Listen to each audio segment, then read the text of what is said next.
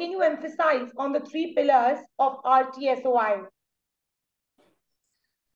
Right. Talking about the three pillars, it's very simple. We talk about number one pillar, to be a responsible traveler.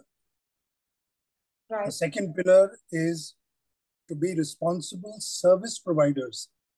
When I say service providers, I mean hoteliers, travel agents, transporters.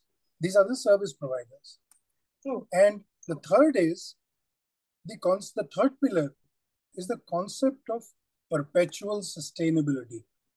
Now, mind you, we all talk about long-term sustainability. To my mind, what is long-term?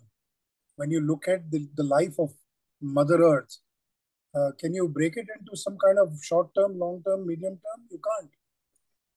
Sustainability has to be there as long as the Earth is revolving on its axis around the sun.